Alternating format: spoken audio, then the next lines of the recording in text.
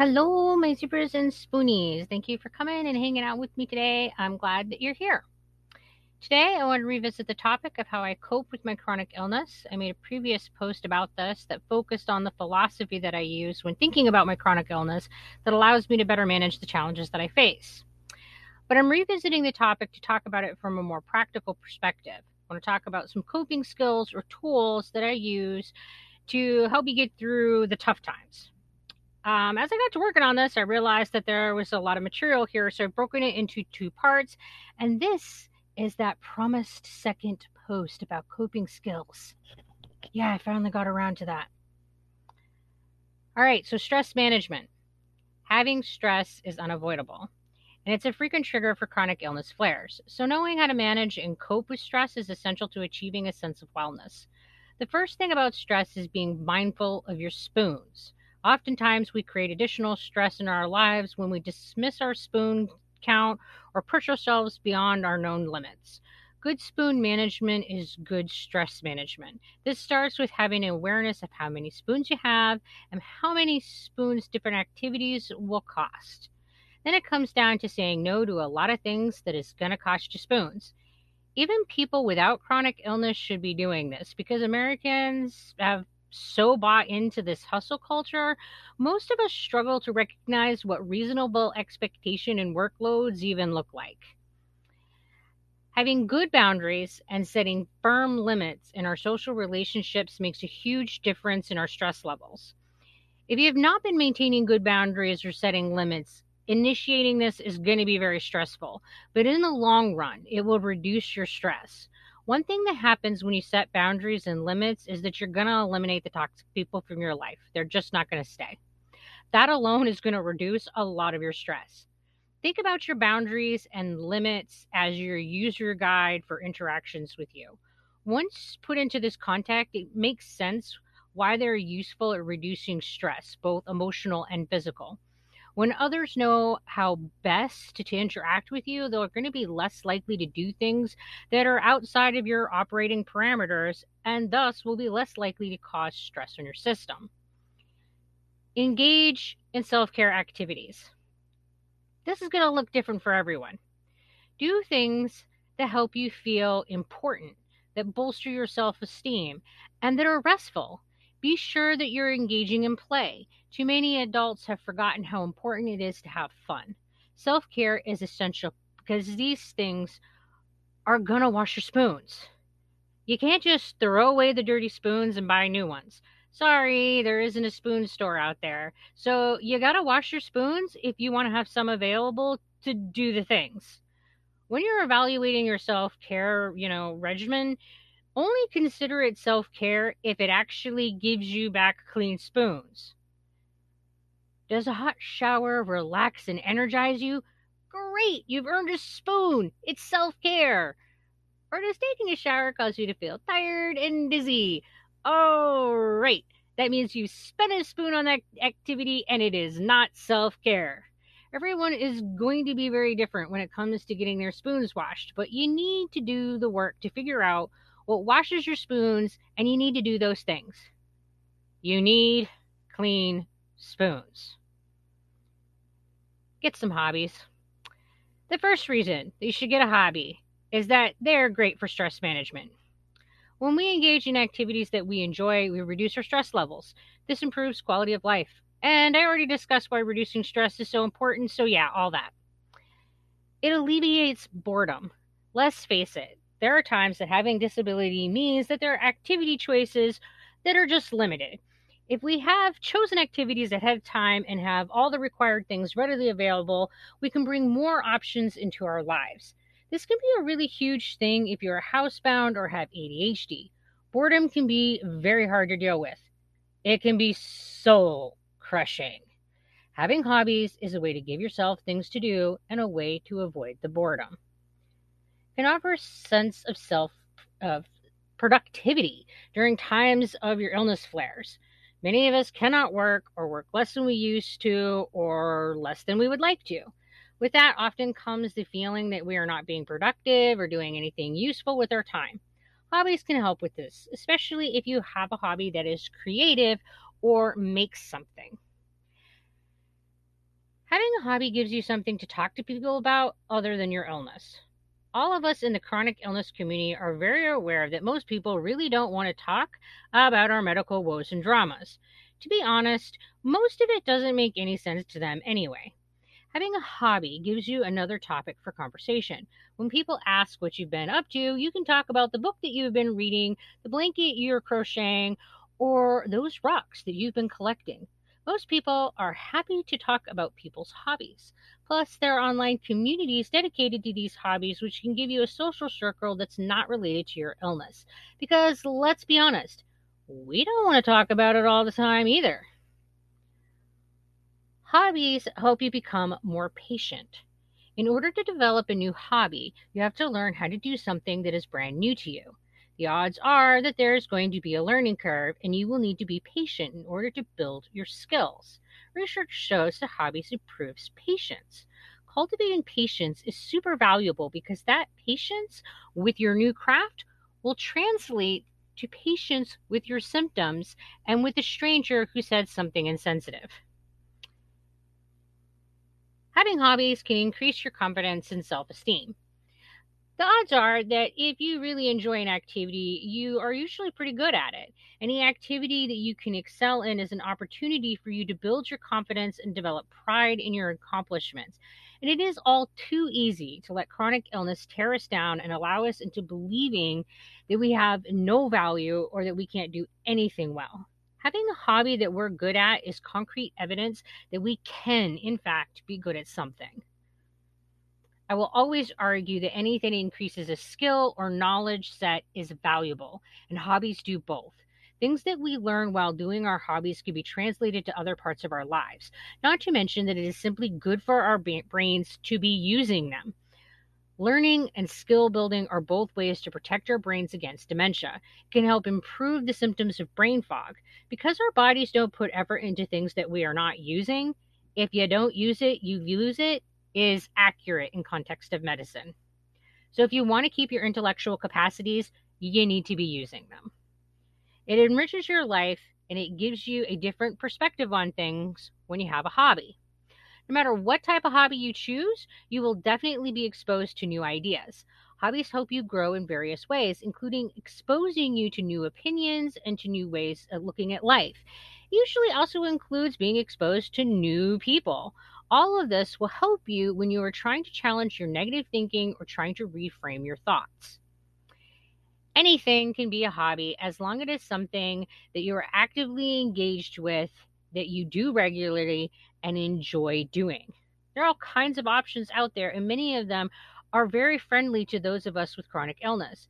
Don't be afraid to try new things. If you don't find you enjoy it, that's all right. The time you spent with the task probably taught you something. Just like everything else in medicine, this will be a process of trial and error. I personally recommend having several hobbies that you can cycle through, and this will give you more choices and it will keep your hobbies from getting stale or boring. It is important to be adaptable. We need to redefine our concept of normal. This means that we cannot compare ourselves to other people or what they are experiencing, but rather we need to take a long and realistic consideration of where we are at right now. This often involves reframing, but I want to talk about this as a separate thing because I think it is so important. If we consider healthy or good or normal being able to run a marathon, then most people will not be able to achieve that goal. Most people aren't in the category of people who would be able to be capable of a marathon. That doesn't mean that failure has occurred because a marathon hasn't been achieved. In the same way, we need to consider what categories and groups we should be including ourselves in. When I compare myself to other people with Ehlers-Danlos syndrome, it feels completely different than when I compare myself to those that don't have it. Many times, people express fear in regards to identifying with one's illness. Acknowledging a thing as a part of you doesn't give it the power to destroy you. I'm a mother, a female, a nurse, have Ehlers-Danlos, have ADHD, am autistic. None of these things completely define me, but by accepting them as a part of me, I can adapt how I engage with the world or better accommodate the characteristics that are part of each of those categories so that I can fit better in my environment. Adaptation can mean a lot of things. It can be using devices to allow you to use less spoons during the day. It can be accepting your reality just as it is. It is the process by which we allow ourselves to be better suited to the environment that we are living in. That may require changing the environment, or it may require changing ourselves. It requires looking at our chronic illness as a challenge to be conquered or a puzzle to be solved. We need to work on managing our expectations. We need to make sure that we have realistic expectations of ourselves. The nature of mortality is that we will decline in function over time. This is true whether you have chronic illness or not. We cannot maintain the same expectations of ourselves when a change has occurred and continue to function well. Okay, you were able to do this thing before, but can you do it now? And that's the only part of it that matters. Can you do it now? If the answer is that no, then you need to change your expectation because there is suffering in the gap between expectation and the actual capacity of your performance. When we expect that we will still be able to do the things we previously did and then we can't, we experience feelings of disappointment and shame. This is a devaluing of ourself. Making sure that your expectations match reality will close this gap and thus eliminate the suffering. It is about accepting the state of yourself that currently is, not the one that used to be. Let's look at an example. Fatigue is a great example for this. When you were a child, you can run and play without ever seeming to run out of energy. Well, you had less energy when you were in your 20s. You still had it in a seeming abundance. But now your body has changed and you find that you just don't have the same amount of energy that you used to have. You have fewer spoons. It doesn't matter what happened to take those spoons. It just matters that you have less of them. You used to have 40 spoons before, and now you have 20 on most days. If you still plan out your life with the expectation that you can complete 40 spoons worth of tasks every day, then you will fail in your own mind every day because you will never have the physical resources needed to be successful. But if you can accept that your spoon allotment is now 20 spoons and you plan your day to never use more than 20 spoons, you're going to experience more success. When we're managing our expectations, it doesn't necessarily mean that we must choose to do less.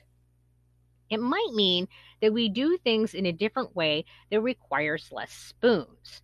Maybe we allow ourselves to use assistive devices like a wheelchair so that we save spoons for other things that day. Maybe we allow others to take on tasks that we previously had performed and thus use less spoons. Maybe it's about learning to pace ourselves in a different way.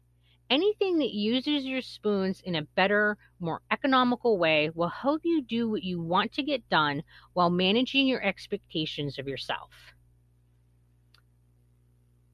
Living with uncertainty. Life is all about uncertainty. There is no way to know what tomorrow will bring us. Having chronic illness makes you more aware of this uncertainty as your physical status fluctuates from day to day, often leaving you feeling like there is never any way to predict how you will be feeling from one day to the next. Well, that's actually how life is for everyone. We make guesses all the time about the future, but they are just guesses. How comfortable you are with uncertainty will directly affect how well you cope with your chronic illness. Uncertainty occurs when the ground with which we're familiar shifts, seemingly right beneath our feet, and things are in a state of flux where no one knows what will happen next or how things are going to be playing out, and what a new normal may look like when all the dust settles. The human body is hardwired to respond to uncertainty in that our brains are structured to assess potential threats and risks. In the face of uncertainty and unpredictability, our nervous systems are on high alert, braced for reacting through fight, flight, or freeze. We enter an anxiety state. Often, the difference between despair and hope reside in a change of perspective, which is deeply connected to our comfort level with uncertainty. All things pass. Everything changes. This is the law of impermanence. Yet we tend to relate to them as though they are or should be permanent. This discrepancy is a source of considerable mental and emotional suffering. As a result, the first and most essential step towards becoming more comfortable with uncertainty and more skillful in dealing with it is to understand and begin to accept that as much as we would like it to be otherwise, virtually nothing is certain. Just as the only true constant in life is change, the only real certainty is uncertainty. Becoming more comfortable with uncertainty requires that we sit with it and allow ourselves space to feel whatever we're going to feel in response to that uncertainty. Set a timer for 10 minutes. During that time, consider the impermanence and uncertainty in your life. If your thoughts stray, bring them back to this topic. While thinking about these things, notice how you're feeling and allow those feelings to be present without judgment. Sitting in these emotions will help us become more comfortable with them. Do this meditation at least once a week to help make yourself more comfortable with uncertainty. Use the power of humor. Embrace your humor. Most of the time, we take things in life much too seriously. If we ask the question, will this matter in 5 years? Most of the time, the answer is going to be no. If the issue will not have hold in our lives for more than a moment, why give it much emotional investment? Allow yourself to laugh at your small failures, like choosing the wrong word due to brain fog or dropping a cup. A sense of humor will help you to build resilience to stress as well as improve your overall physical and emotional health. It connects you to other people and keeps your relationships strong. Humor helps us with reframing our thoughts, and laughter can help normalize your situation. Not feeling like laughing? That's okay. Start by laughing.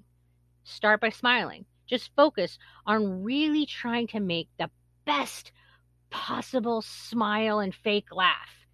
The physical act of smiling triggers our brains to release some of the chemicals that make us feel happy. And pretending to smile and laugh often leads to laughing at how awkward it is to pretend to do it. Once you've laughed, that real kind about how awkward you are, you're right where you wanted to be, smiling and laughing at your awkwardness. Get into a social group that cheers you up. Trade jokes or memes with your friends. Make it a goal to have at least one good laugh every day. Find humor in your chronic illness by looking at the sheer ridiculousness of all of it. Or just watch a comedian that strikes the right chord. What you're laughing about doesn't matter. Exercising your humor does. Smiling and laughing reduces stress, which is always important. The use of humor is also associated with an increase in the function of the immune system. It's associated with pain reduction, and it is shown to have improvements in mood. And there are no side effects. So go find something funny. Use serenity and acceptance. God grant me the serenity to accept the things I cannot change, courage to change the things I can, and wisdom to know the difference. I personally recommend that every person with chronic illness make this a daily mantra. We can easily waste our spoons struggling with aspects of our chronic illnesses that can't be changed, while we can just as easily find ourselves too overwhelmed with anxiety or fear to make the changes that really could help. When you find yourself worrying over a problem, the first step is to ask yourself if it is something that you can change. Can I change that I have Ehlers-Danlos syndrome? Nope. The next question to ask is it something that you can better adapt to? Because this is where we usually hold the power in our lives.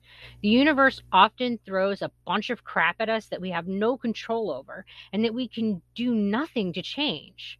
But if we get hung up on those things, We will never see where our power is, and we are never going to find our way forward. So, where does that leave us? Leaves us with the reality that there are endless ways to help us cope with our chronic illness. But remember that you are not required to do this alone. Find support through friends, family, church, online groups, or wherever you feel that the people are good to you. Surround yourself with people who treat you well. Don't be afraid to ask for help. If you don't feel that there is a friend or a family member that you can go to, then find a professional.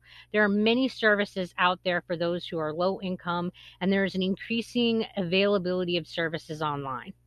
As always, thank you for spending time with me today, and I hope that you are well.